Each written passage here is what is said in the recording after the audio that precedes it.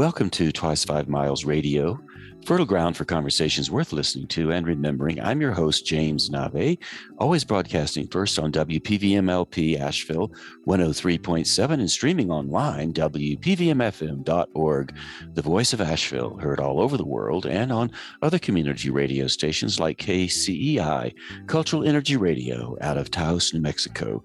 Thank you, Walter Parks, for our theme song. If you'd like to know more about Walter's music, walterparks.com is a good place to look. Thank you, Devine Dial, for managing WPVM-FM. We couldn't do it without you. And if any of you would like to know and learn more about community radio, WPVMFM.org. You can start there, and who knows where that will lead you. And if you'd like to join me any Saturday morning for our Imaginative Storm Writing Prompt of the Week session, you're more than welcome to tune in. And I gather with my creative collaborator and a goodly number of writers, and we work for about an hour and generate some material and have a few laughs and go on our merry way. That's 10 o'clock Mountain Time, noon Eastern Time, imaginativestorm.com. And if you'd like to reach out to me, Nave at jamesnave.com. I would love to hear from you. You can send me an email and I'll respond right back. I always like to know what's up in your field, wherever you are in the world. And today I'm continuing the things that I love to do most. And one of those things is to have good conversations with interesting people. And I have a couple of folks that I've gotten to know on a Zoom call, 2 or 3 Zoom calls, as a matter of fact, Julia Thornton and Don Kirkpatrick. And Julia and Don and I had the opportunity to share a little bit of a conference vibe a few months ago. And when I was on that conference vibe with them, conference call really, I noticed how many comments they made, insightful comments about their relationship and how they came together as 2 people doing some very creative work. They're both musicians and they've been in the music business for years, and they've traveled all over the world and they've done work on the big stages. And somehow in all of this, they came together, met, and formed a team. And when I noticed how interactive they were, I thought, my goodness, this would be a good way to explore some stuff about relationships. So Don and Julia, welcome to Twice 5 Miles Radio. Oh, thank you for having us. Thank you, Nave. It's good to see you again. It's a real pleasure. So I opened the topic up, relationships, and I would just love to invite you all to both reflect on that. And the reason why, of course, we have gone through COVID-19. We hope we're on the other side. The world is disrupted right now. And one of the things I liked about the connection I made with you, I felt the 2 of you and I were getting a relationship going, albeit on Zoom. Maybe one day it'll be in person. So just please dive in and give us some thoughts on what's going on with the 2 of you now and how you're helping other people do this kind of reflection. First of all, I want to say that it was interesting when the 3 of us got together. We were sort of shoved off into a waiting room, whatever that is on Zoom. Breakout room. Instantly, I could feel we were hitting it off like a house on fire. And it was like, I could tell none of us wanted to get back into the other thing we were doing. So I'm glad the relationship has continued. But how are we doing with relationships now through COVID? We travel for a living. So the fact that we got to be isolated and we went up to a ranch in the middle of nowhere. You know, we've been a couple since 2013, late 2013. We've practically been on the road solidly in all that time. We are a sideman for a successful artist. Even time away from the road is generally spent in recovery. The older you get, the harder it gets to just get home and reestablish. We both have been on the road for well over 30 plus 40 years for me and for Julia. Yeah, it's been over. Not all with the same artist, but over the last 10 years, we've been with the same artist. In all that time, we were generally in relationships where we left the other person at home, which is generally the way it works for most people who travel with music.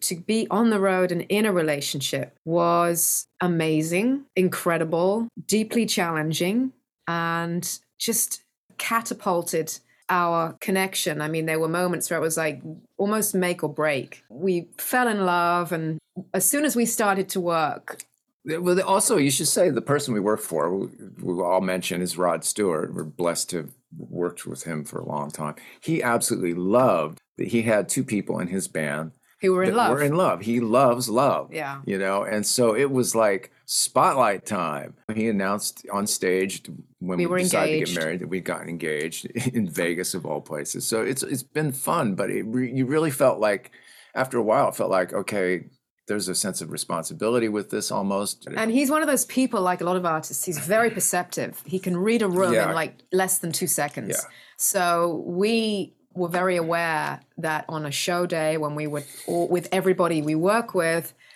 we just knew that it was a very transparent place, that we needed to be on our game. If we were going through something and working through something as a couple, we didn't want that to bleed out into anybody else's field.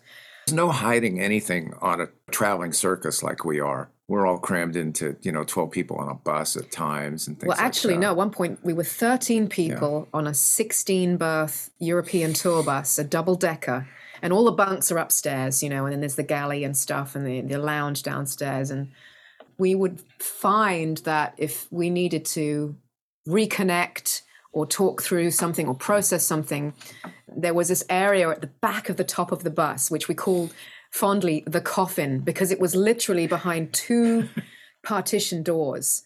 So if you're shouting at your partner, you can be heard right the way through the bunk area, but it's as private as it gets on a bus, really. So if something was going down between us, we would huddle back into the coffin and we would just talk it through and work it out. And we'd really, because of these parameters and this little pressure cooker we were in, we really learned to lower our voices, to be respectful, to not waste time just shouting at each other, but actually to use some tools that we now actually recommend to other people who would just reach this kind of miscommunication blockade that they just can't get past. So how do we do that? How do we take the heat out of the situation? How do we learn to mindfully listen to each other without becoming super defensive? These are all challenges that every relationship goes through. And we're talking about, as you pointed out, a big circus, a big show, lots of things moving in these kinds of big stadium shows, including the two of you. And you've also said that you both have been in the music business all your lives. So you've been at this for a long, long time. And you obviously have a deep sense of musicality, a deep sense of creativity individually. When you two got together and you were playing on the stage, how did your love affair inform the music? And is that what Mr. Stewart saw when he was showcasing you? What were the nuances like? Oh, that's a great question. It opens up so much. Yeah. And you go first. I mean, we found that we both inhabited the same side of the stage for the first few years, which, I mean, literally Don stood in front of me. I was on a riser at the back with the drummer because most of the time I'm playing percussion.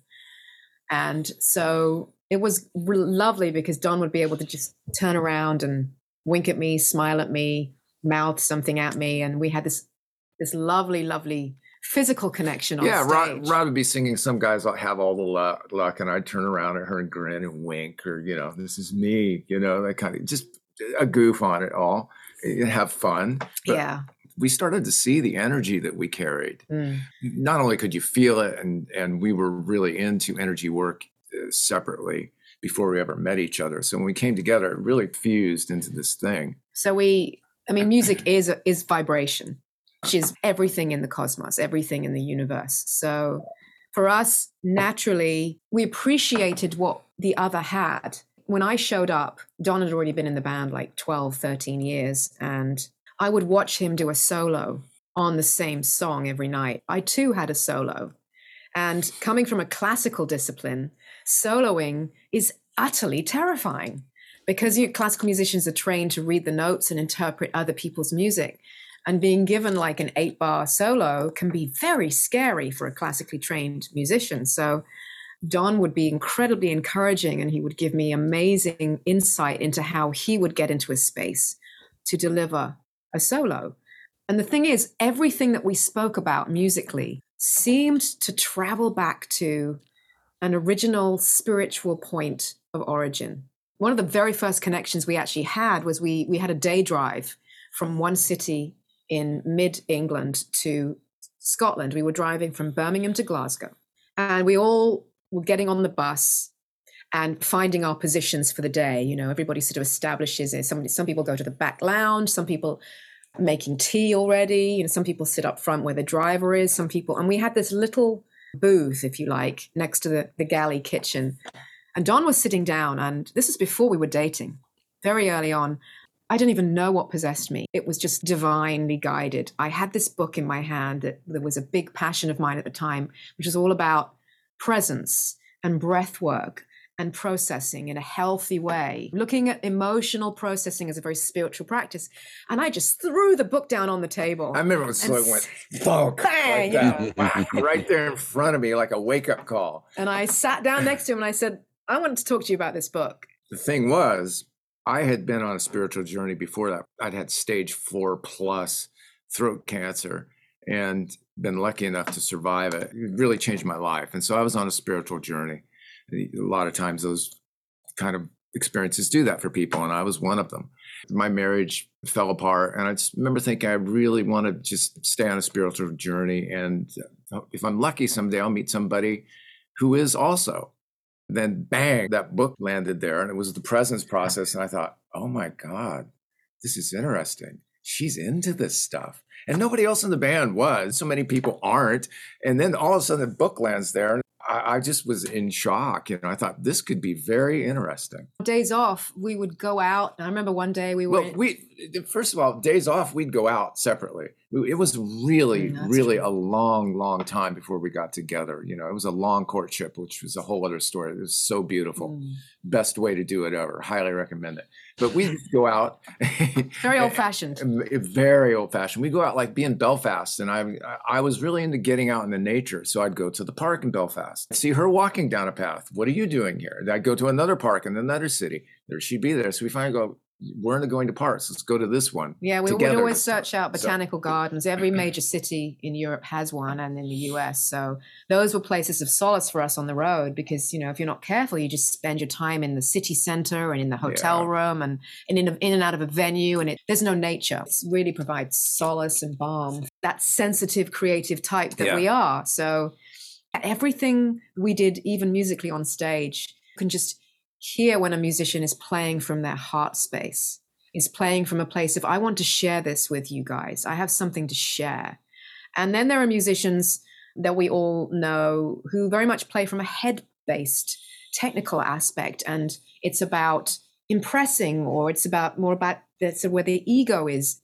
And I just instinctively, watching Don, could feel the energy of his expression. He recognized the same in me. So we were like these kindred spirits. Well, actually, you came to me and you asked me, how are you doing that? What is it you do when you do a solo? Do you remember that? I do. You kind of were wanting to get to the bottom of it. And The thing for me was getting past the fear of being plunged into an empty space. Because there's a moment in the show where I do a solo on the first cut is the deepest. And to me, in my ears, which I have, you know, my monitors, it feels like a gaping hole because the band all pull out. There's no accompaniment. There's nothing. It's just a few pizzicato strings. I just go up into my head and I don't interfere. But the interesting thing was, in that space of not knowing, I would create something that was actually pretty cool. And I'd come off stage not knowing what the hell I'd played. And particularly Don and the sax player, who also comes from the same place kind of musically, would both say, great solo tonight. And I'd be like, I have no idea what I just played. And that was the magic of it. And then I realized when I planned something out and when I started to think about it, I would deliver a thinking thought process solo. And it didn't have the energy of divine inspiration, didn't have that juice to it. But this is what we had the conversation about, because when she asked me what I was doing, I said, what I play on is very naked. It's very short. It's very, very, very simple. And I realized really quickly, because I played so many years, I thought, this is nothing. I went, wait a minute. This is a huge opportunity. you've got to make an impact in a short amount of time. It's the opportunity to create music over top of music in a way that's so totally free. When I saw that, it opened it up for me. And then I realized if I get out of my own way, which, a lot of guitar players don't, you can hear the thinking, but if I really work at getting out of my own way, it'll hopefully be very creative. And so I would meditate, because there'd be a solo before me where I didn't play. I'd just sit there and drop my head and meditate right up to the first moment I would play a note, so that I was in a space of no thought. When I started doing that, the first couple nights I did that, I had no idea what I played. I remember afterwards, at the end of the show, Rod would come and go, "That was amazing. What were you doing?" And I thought, oh, this might be working. I'm on to something. Yeah, it might be working. And it feels good too. It's like, I don't know if you ski, but I skied all my life, and you jump off the edge of a hill, not knowing what's down there, where there's moguls or anything. You hit it with each turn. So it felt like that to me too. It was very comfortable. It kind of becomes a discipline too, because you do the same songs generally in a set. So you repeat the process. So it's really easy to slip back into it's a moment of freedom that work, the people pleasing, the audience pleasing moments in a solo. And you hear that happen. It becomes habit. So again, it comes back to almost like a spiritual practice. How do I take myself down, empty my head of any planning or thought, and just dive into the deep and the unknown and create from that space? One last thing about all this too, it has to be mentioned. The best person at this whole process, the true master of this kind of stuff we're talking about, is Mr. Stewart. Yeah, is the guy we work for. All the time he's doing stuff like that. It's so inspiring.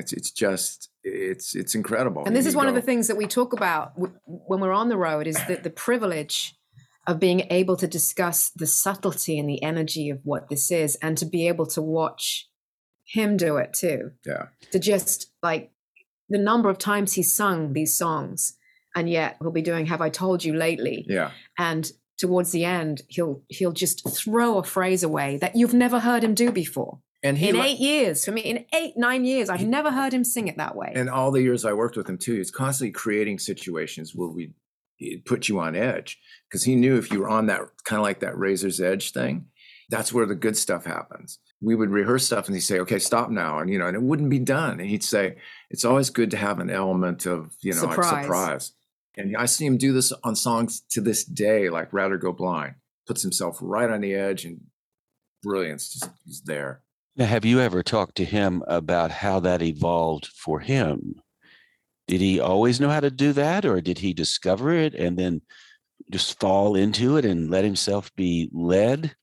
Never talked to him about it, but I guarantee you he was born with it. Yeah, I think it's instinctual. I don't think it's conscious with him. I'm going to put it out there to the universe that one day I will talk to him about this, because I would love to talk to him about this stuff. He comes from a generation where people did that too instinctively. That generation of musicians, all of them, the Stones, Ronnie Wood. Let's just try this. It was born out of that kind of thing.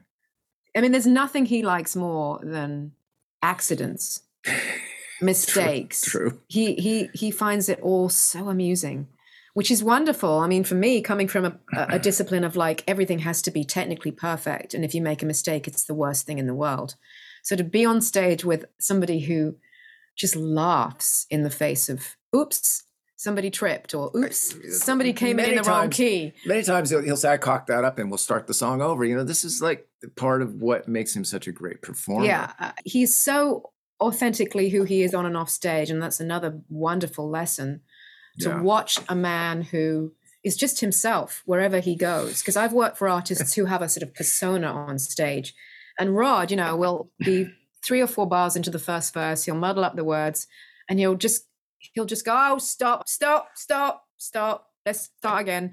And the amazing thing is, you think some part of you, the fear you would go into about that if you did it in front of an audience is, everyone's going to realize that I made a mistake. But what actually happens is they love him even more, because he is human and he is owning up to his vulnerability, and they get off on that even more. But think about what you just said too, because I know Nave, you're fascinated. Like, did we get into relationship thing? what she just said is what you do in a relationship. If you own up, like when I make a mistake or cock up something in our relationship, if I own up to it and show the vulnerability to her, I've won over her, i.e. the audience. You've cleared the space.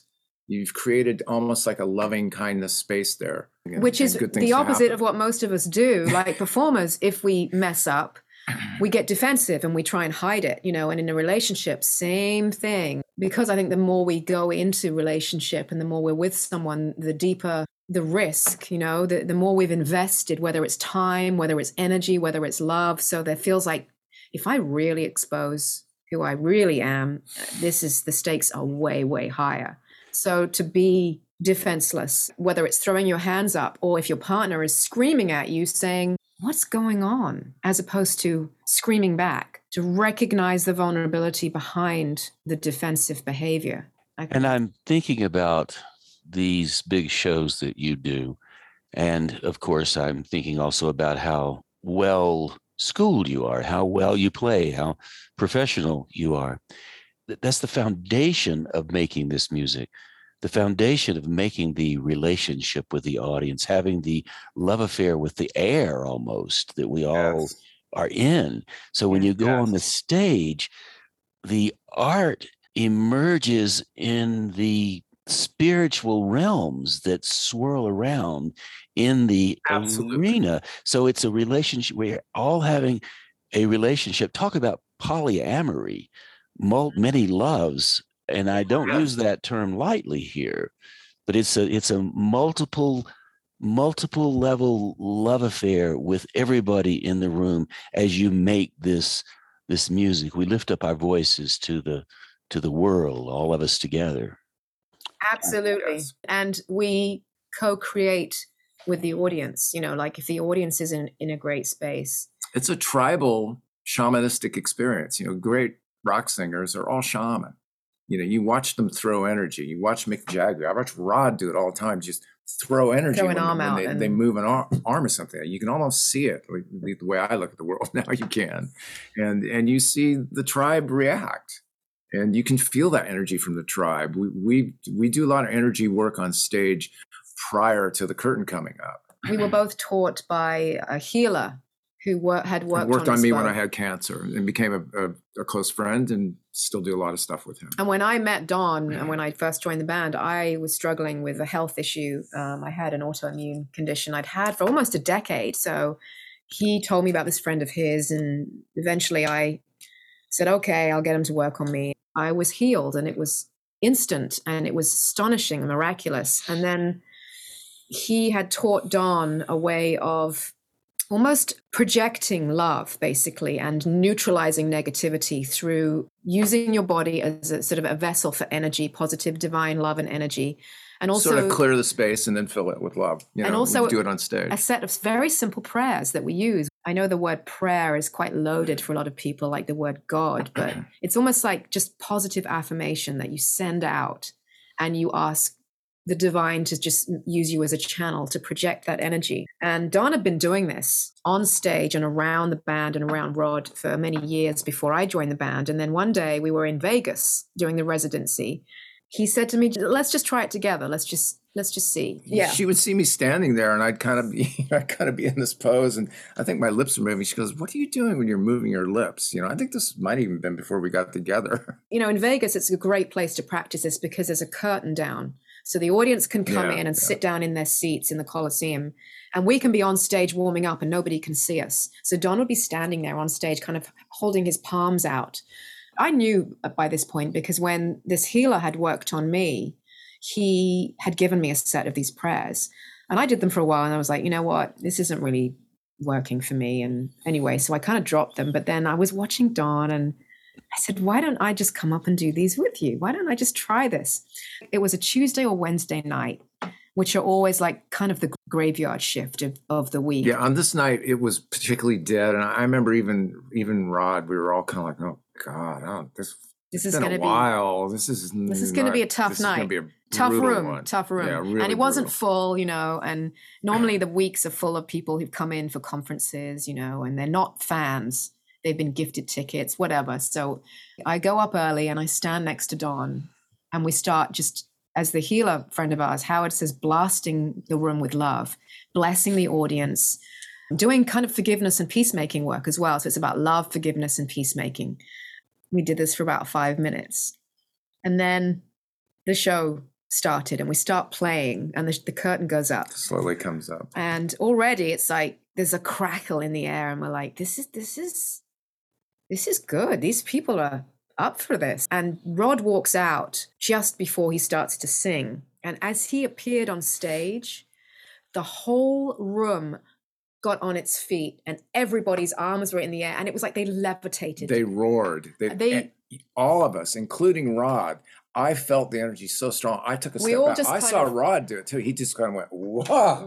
We felt and turned around, looked at us and like, wide-eyed, like, and it was powerful. And we were like, okay, did we do that?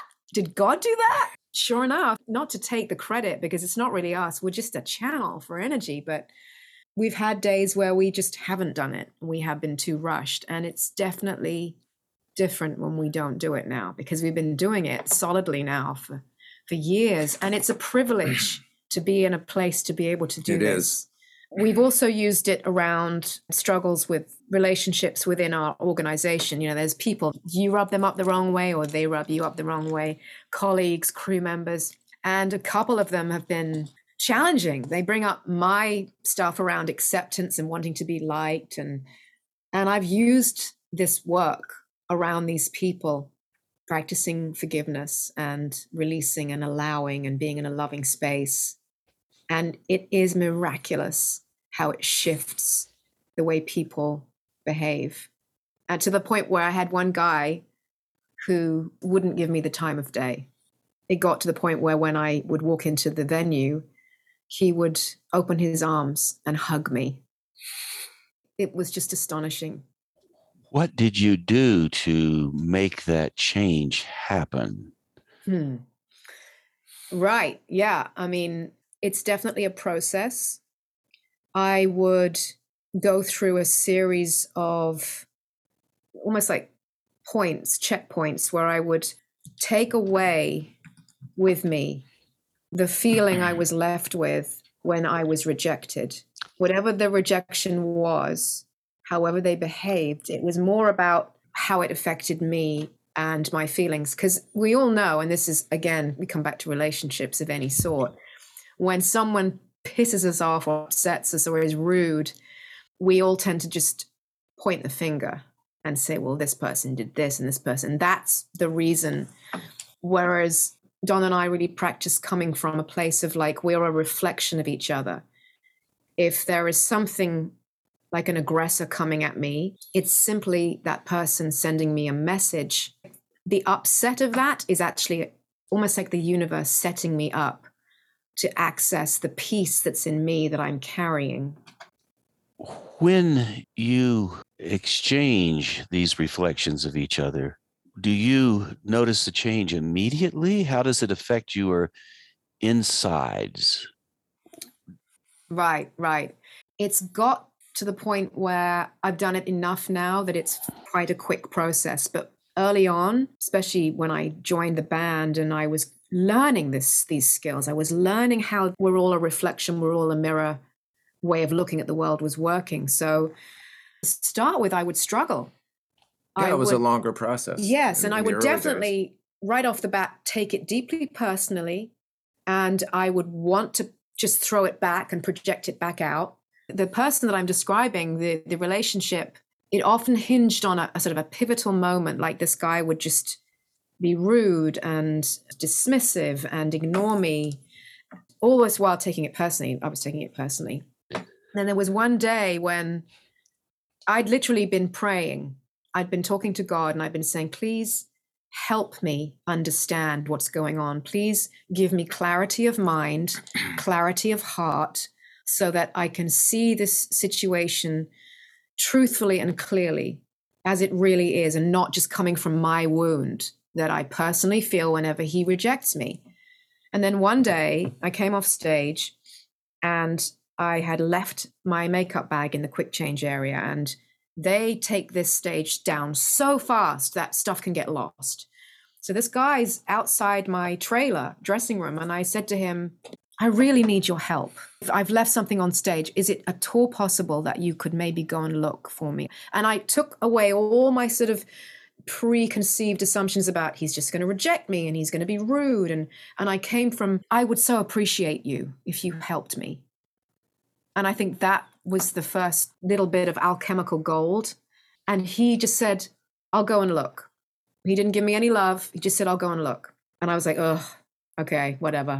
I give it to God.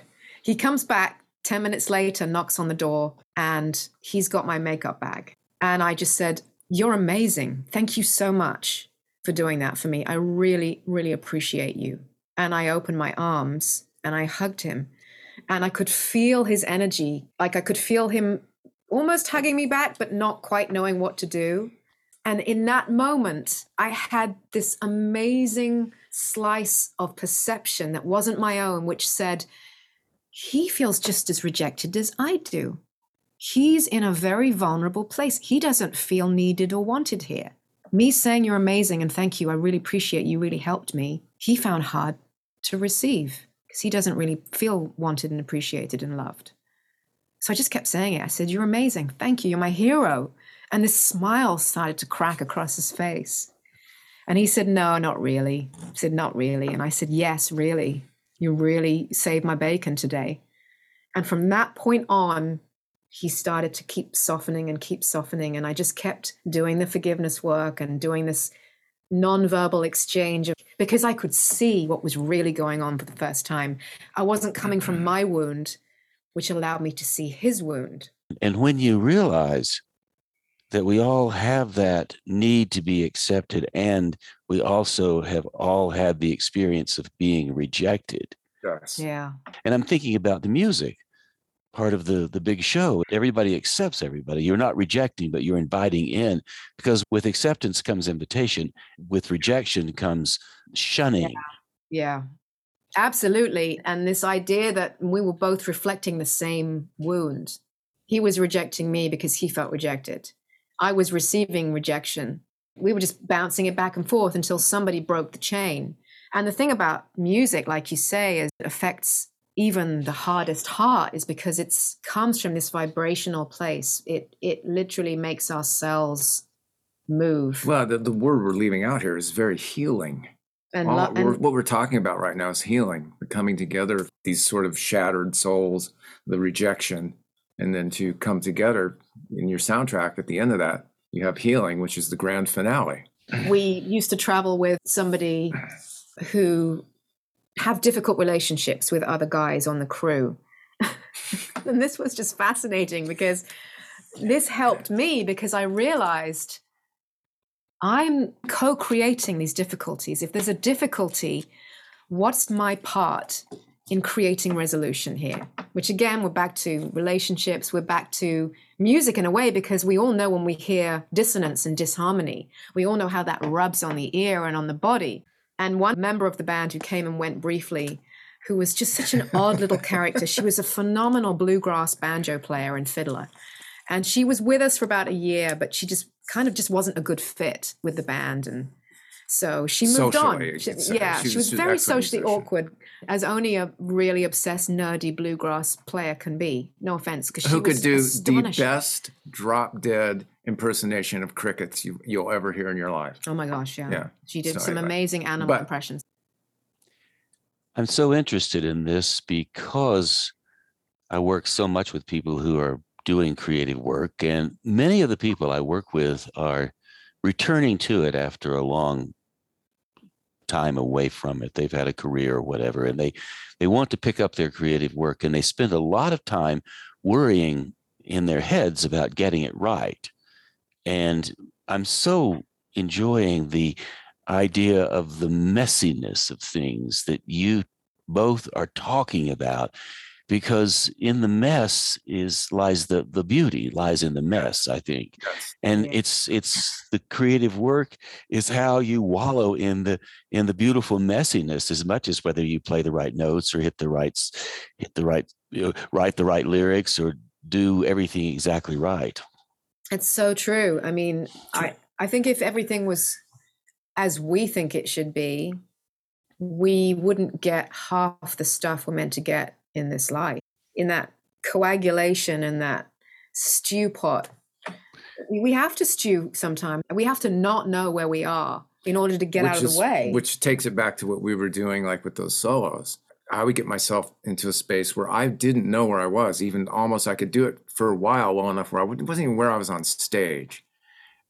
When you don't know where you are like that, then creativity just comes. It's a flow. It's a flow that you just live in. You know, it's a vibration.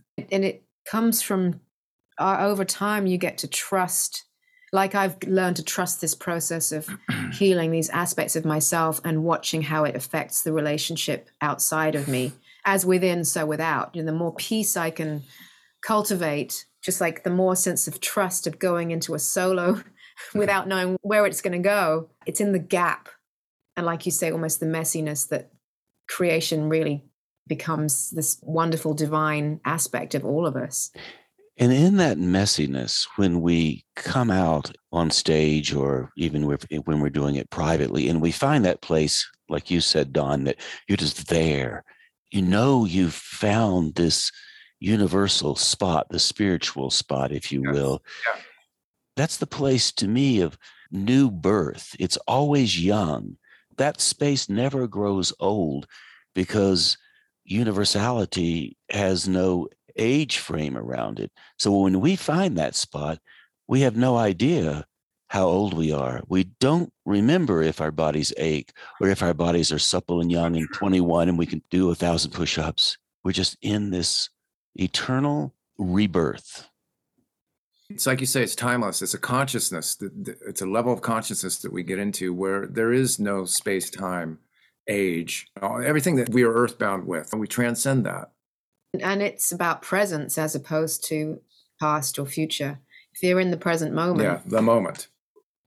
There is no past, there is no future. It is a timeless space. And it's always been there and it always will be. And when we do art, we just hopefully find our way into it. Exactly. Occasionally, not always. I mean, you know, you still have to chop the wood, you know, and absolutely. Sometimes it does feel like it's been waiting for us. You know, I write a lot. Sometimes something will appear, piece of music will appear. I'll hear something, I'll write it down. And it's almost like I can feel like somebody was like, "What took you so long? I've been waiting for you, you know, to come to this level, to take me back into, you know, 3D." And the answer from the universal point of view is, I've been here all along.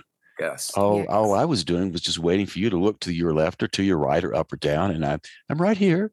It's not a problem. Happy to be here.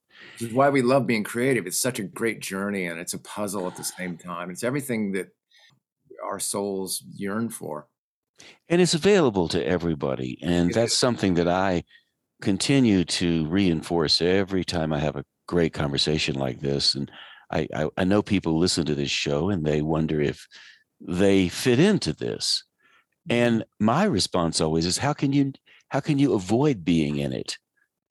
Exactly. Absolutely, because we're all the same anyway. I mean, there are different expressions. We're all different expressions, but we're different expressions of the same energy source. We really are. And that's such a comfort for me when I think about that. And on that note, we have a little bit of time left. I would like to ask both of you to tell us what you're up to, what's coming up for you in the future. I know that you share a place in California. It's a farm, and you live back a ways. And so you have the remote life as well as the big stage life in Las Vegas or wherever else you land. So where are you two headed in your next year or so? Many different directions all at the same time. We will be on tour throughout the US and later on in Europe. But we're also headed in many other directions beyond our touring life. Yeah. And one of which I'll let you take. One of which is that we offer sessions in which we help people who come to us with relationship issues and spiritual questions and to how to use these spiritual ideas in their relationship to enhance it, to create peace and love, and to all that good stuff, we actually work with people one-on-one, which is something we started doing on the road. We found that people actually carrying, as we sort of healed what was going on between for us and us. going on for us, and the relationship got stronger, people started coming to us just like out of the blue. Yeah. It was really actually kind of strange. It was like interesting. People in venues, strangers would go, I see something in you guys. I need to talk to you. Yeah, we had several instances with people we didn't even know, who weren't even traveling with us, come up to us, like local crew, and say, and one guy just said, "I see you two. I know who you are. I know what you do. It's not about the music." And we had a conversation with him. It wasn't far off from the one we're having right now with you. It's just, it's that stuff.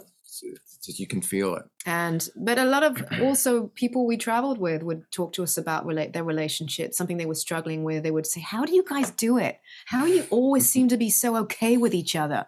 Every day you come in and you're all lovey-dovey. What is with that?"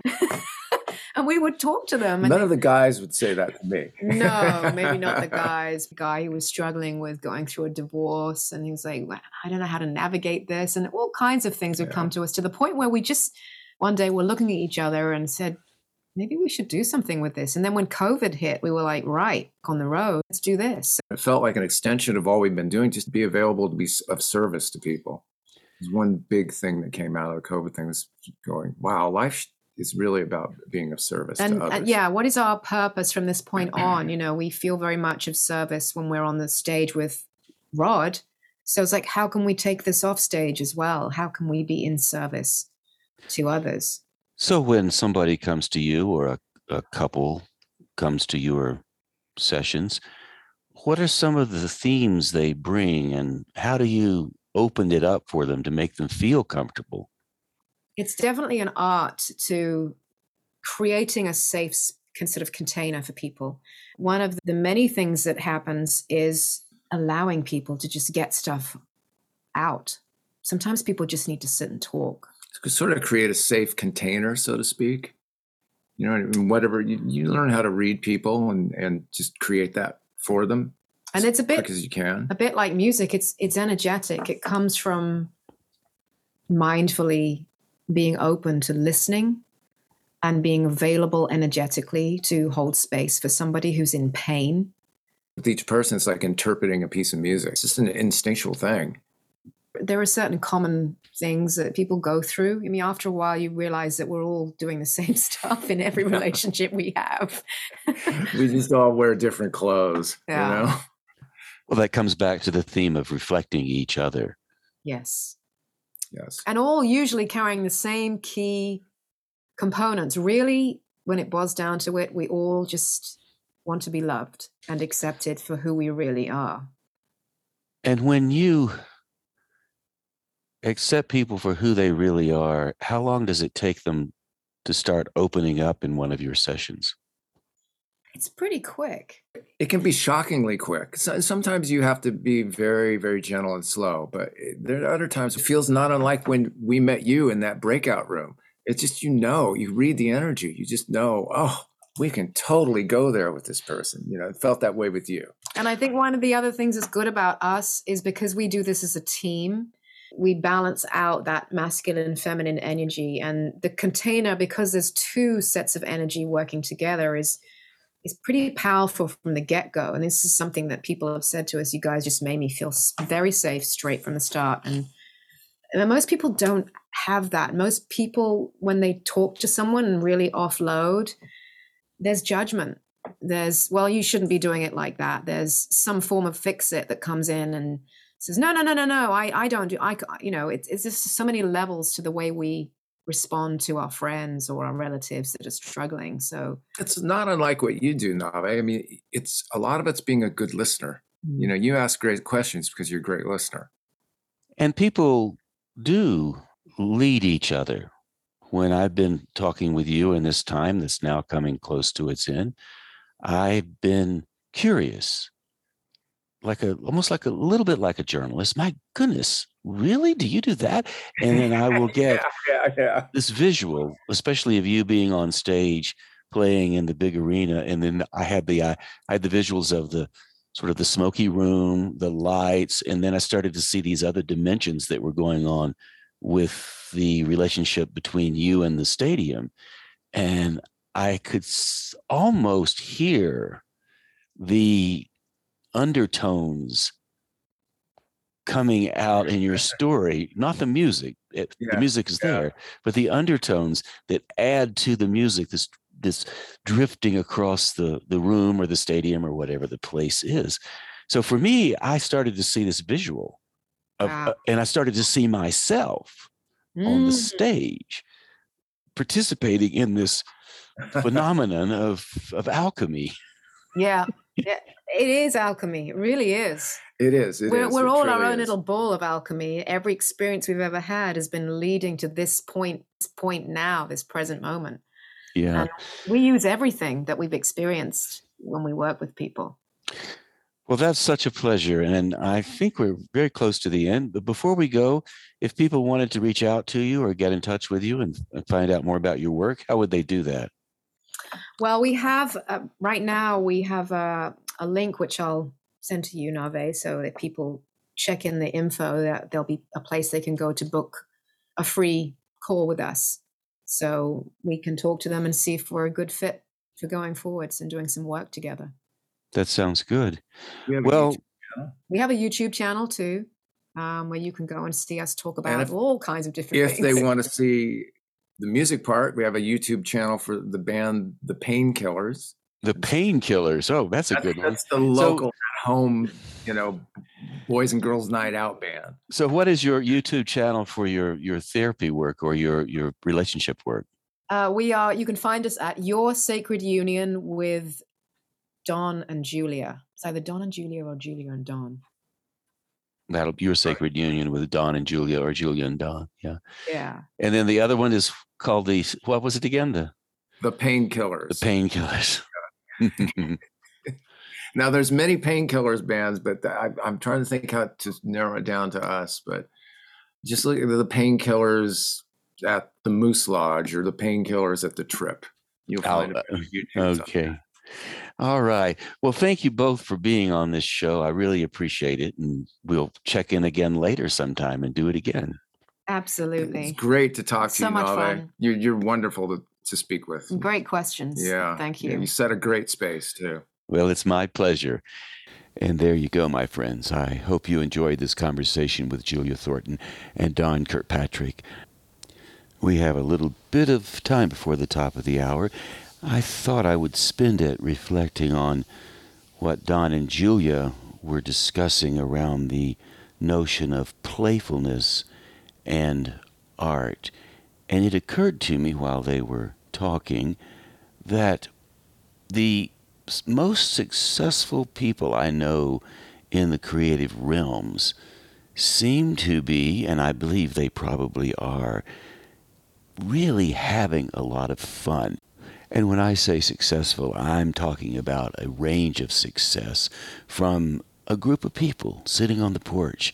It's summertime. You can hear the trees singing, and they're playing old-time music with their fiddles and their guitars and maybe a banjo, who knows what they have, all the way to what Don and Julia do with Rod Stewart, which is play their music on these big stages all over the world. In both cases, the porch players having a great time and smiling, and Julia and Don, along with Rod Stewart and the rest of the band, on the big stages playing. They're all smiling. They're all having a really fantastic time. So the smiles, the joy, the engagement, the playfulness, that's what makes success. I also now am thinking of some musicians, especially I've known in my life. Used to know a fellow who lived in Asheville a long time ago. He was a master classical guitar player. I was so impressed with the way he could move his hands and how his fingers went across the strings when he was picking the strings with his right hand, and his fingernails were very long and manicured so he could pick the strings just right. He, however, never had any fun. I always wondered why he had a slight frown on his face when he was playing. And of course, the reason he looked that way, tight, was because He was trying to get it right. I think he wanted to play like the great classical guitar player Segovia, and he would work and work and work, and I would watch him, and I was so impressed because I was a guitar player too, but I was very much an amateur. I even took guitar lessons from him because I wanted to play the classical guitar. And I did learn a couple of songs, and I learned how to read the notes reasonably well on a very small beginner level, of course. I had fun. I enjoyed myself because I wasn't trying to be Segovia, the great classical guitar player. All I was trying to do was learn a few songs, which I did. However, my friend who did aspire to play the great halls like Segovia was always really a bit sad about his music. It never lifted him up. Not to say he didn't smile and not to say he wasn't pleased, but overall, he just took it so seriously that he never really managed to find any joy in his life. And as he moved on later in his life, he became more and more troubled. He eventually ended up with arthritis in his right arm, and pretty much that was that for his musical career. And of course, he probably would have gotten arthritis anyway. But if he had given himself over to the play, if he had given himself over to the fun, the dazzle, the electricity, without worrying so much about getting it right, he probably would have been easier with his arthritis at the end. I am reminded of a poem written by Edgar Lee Masters titled Fiddler Jones, which sums up this notion of play versus taking things so seriously. And here's how the poem goes. Fiddler Jones, the earth keeps some vibration going there in your heart, and that is you. And if the people find you can fiddle, why fiddle you must for all your life. What do you see? A harvest of clover, or a meadow to walk through to the river? The winds in the corn, you rub your hands for beeves hereafter ready for market, or else you hear the rustle of skirts like the girls when dancing at Little Grove. To Cooney Potter, a pillar of dust or whirling leaves meant ruinous drought. They looked to me like Redhead Sammy stepping it off to Turalura. How could I till my 40 acres, not to speak of getting more, with a medley of horns, bassoons, and piccolos stirred in my brain by crows and robins and the creak of a windmill? Only these? And I never started to plow in my life that someone did not stop in the road and take me away to a dance or a picnic. I ended up with 40 acres. I ended up with a broken fiddle and a broken laugh and 1,000 memories and not a single regret. And that was Fiddler Jones by Edgar Lee Masters from Spoon River Anthology. Clearly, Fiddler Jones was having a good time, and you bet he was playing, and he did go away to those dances and those picnics, and I'll bet you if he showed up today and met Don and Julia and started to play with them, they would all stomp around and have a grand old time just like he did when he went away to those dances and those picnics. And of course, Fiddler Jones obviously felt very successful about his life, even if in the end he had a broken fiddle and a broken laugh. Big deal.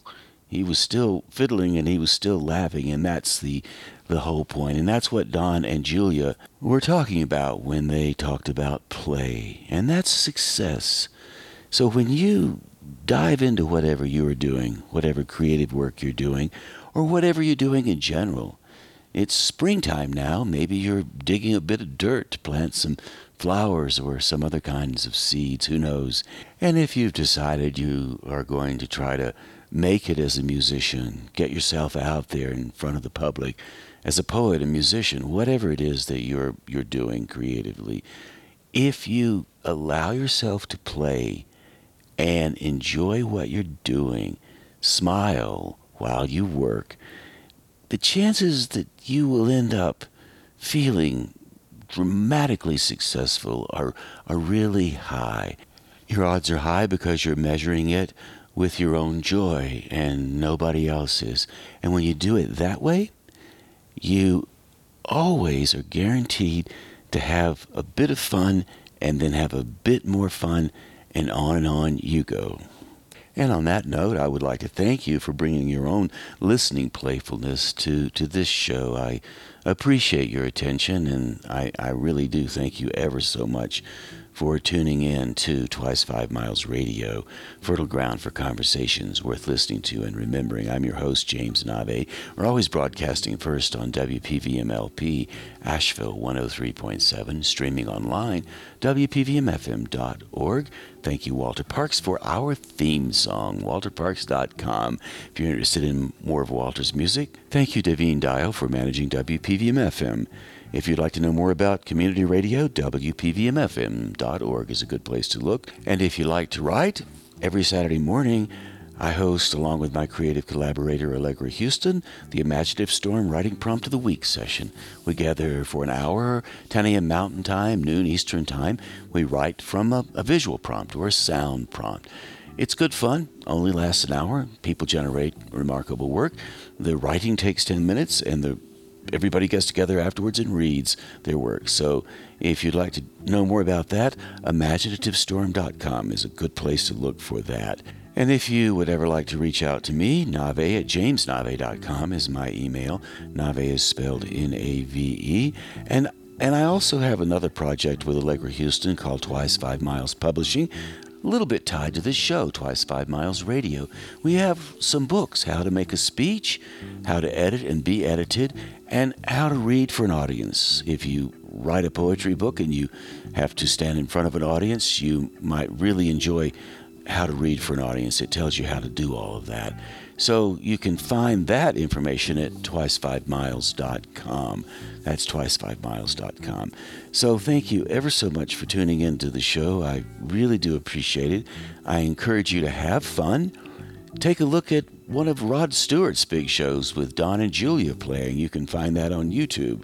And that's also great fun. They actually do goof around on the stage in front of thousands and thousands of people. So you can watch it happen, and they are really enjoying themselves. And I hope you are too. And I do hope you tune in again next time. And until then, I'll catch you on that turnaround somewhere down the line.